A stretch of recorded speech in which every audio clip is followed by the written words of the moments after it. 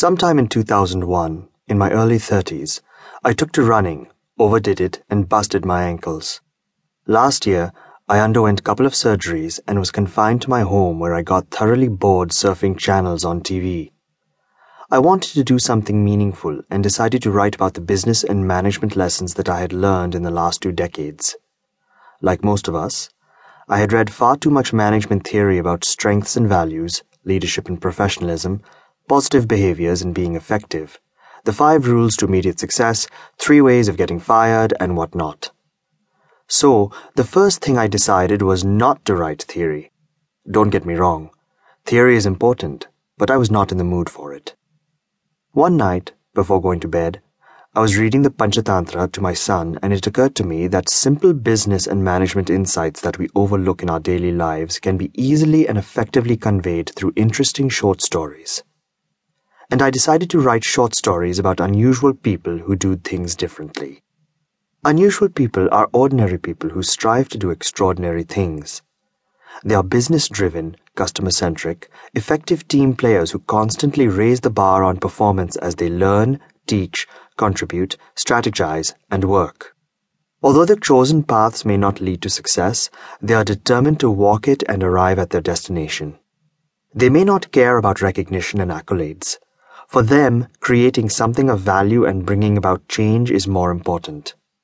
They are sensitive to people and leave behind an indelible mark.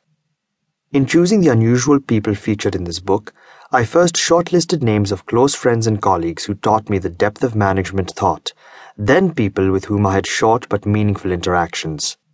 Finally, I approached men and women who had inspired me and asked them to share their experiences and views.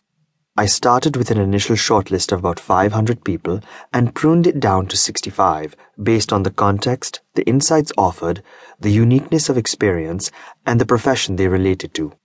Since most of my experience is related to consulting and the information technology industry, I veered a little towards the knowledge industry, but was careful to include people from a broad professional spectrum: CEOs, doctors, a nurse, the Director General of Police, CTOs, realtors, an attorney, a chartered accountant, a chef, a sportsman, and a consultant are among those who made my list.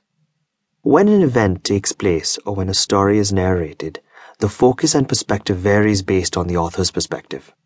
While penning the narratives, I realized that some stories were more profound, while others were simpler in their messages. The Mahabharata runs deep and the Panchatantra is anecdotal, yet both are deeply insightful. Since I believed that conveying the insight mattered more than establishing veracity, I retained the realistic context of the events and wove an appropriate narrative which included perspectives related to end results, journeys that people undertook, and behaviors they exhibited.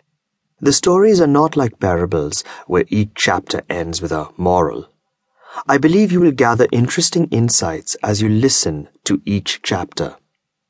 The essence is in your interpretation and understanding of the context. To give overall structure to the audiobook, I performed an in-depth analysis and arrived at 6 broad themes. Since people operate in multiple contexts, bracketing them under a theme may not have been apt, and hence I picked a dominant factor for each story and aligned it to a theme. From the stories included in this book, and based on the context of each narrative, people are aligned to one of the 6 broad themes as given below. 1. Strategic and focused on value creation. 2. Perceptive and derive creative solutions. 3. Driven by business excellence. 4. Deploy professional skills to win. 5. Passionate and lead from the front. 6. Sensitive to people and are customer-centric. As you begin listening to this book, I urge you to remember that themes are more often than not subjective, limiting the expression of specifics, and could overgeneralize. Hence, it would be best to quickly skim through the themes and focus on each story, for the real meat is in there. I believe this audiobook will be useful to all those who work, perform, aspire to grow, manage, and lead. It will help graduate students, business people, professionals, career-oriented youngsters, and people across any industry or any function. The management lessons learned are broad and can be applied in a global context too.